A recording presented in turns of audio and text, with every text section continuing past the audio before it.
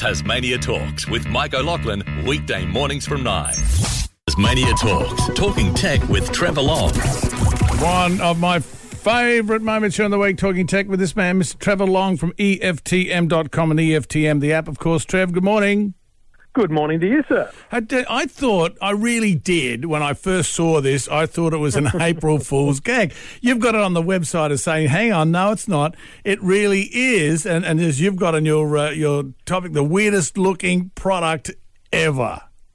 I find it hard to even describe to people, and I apologise for that. Being a radio guy, I should be able to use my words to paint a picture, but when Dyson sent me this photo of, and many photos, of this new product called the Dyson Zone, a set of headphones, which itself is revolutionary. Dyson don't make headphones currently, so that's big.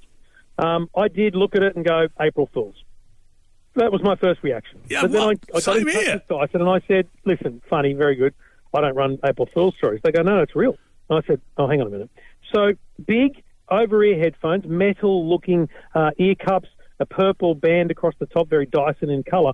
But then from earphone to earphone, from ear to ear, across in front of your nose and mouth, some sort of band, you could call it, but a fixed band, not a fabric, mask that purifies air. So it's an air purifier and headphones in one. It's not a joke. It looks, with the greatest of respect to all those involved in the 6 years of development, it looks ridiculous. And I just can't imagine anyone buying it. It did look like an April Fool's joke, but the interesting part about it, I was reading on your website, on EFTM.com, that, of course, you can hook up and hook down this front piece to have a chat or whatever, I believe. As soon as you pull the mask, the air purifying part down, as if you're going to have a conversation with someone because they can see your mouth, it lowers the volume of the headphones as well, so you can hear them.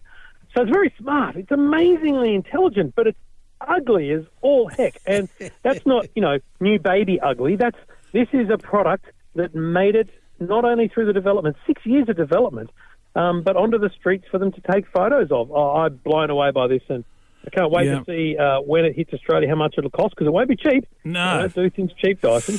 Dyson don't. No, it's true. I think it'll be very interesting. Tell me about this, the Amazon's latest Echo speaker, as you've aptly put in front of me here on your email, puts Alexa on the big screen.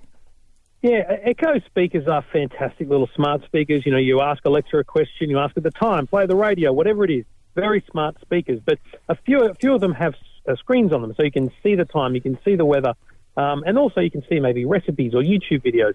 This one's a 15-inch screen, which is enormous. That's bigger than most laptops. Yeah. But it has all the smarts of the Echo speakers. You can ask Alexa anything, and it could become like a family organizer. So you have your family calendar, your family notes to each other, and maybe family photos as well. So a really nice way of bringing smart technology right into the living room or the kitchen of your home. Amazon's latest Echo speaker. There you go. I want to read a story to you about phones because it was interesting. I thought I'd share it with you. 1 in 3 Aussies, roughly 7 million people, are planning to buy a new smartphone this year, according to the latest consumer research.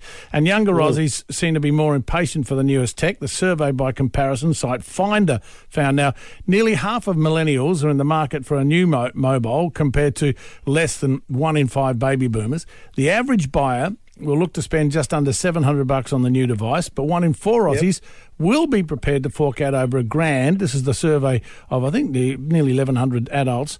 Most Aussies shopping for phones had either an Apple iPhone, 12%, or a Samsung, 11%, in their sights. 6% did not know which brand they were buying yet, and 2% said they planned to buy a pre-loved phone. So that leads into this story, because it's a cracker of an idea for a lot less expensive phone.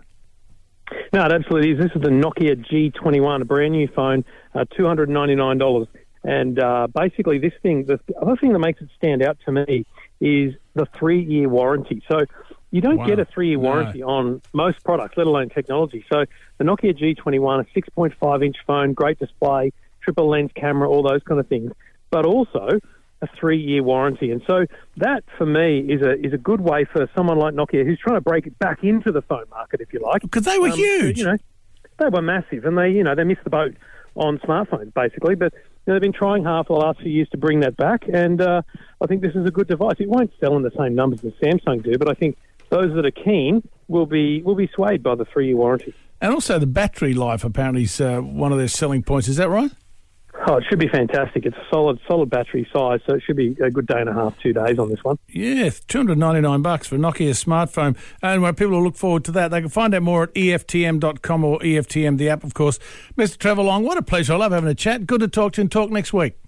Cheers, mate. Talk to you then. Thank you indeed. Trevor Long, based in Sydney there, but from EFTM.com. Check out his website. It's fabulous. EFTM, the app, of course, if you wish. With Tasmania Talks. Tasmania Talks with Mike O'Loughlin, weekday mornings from 9.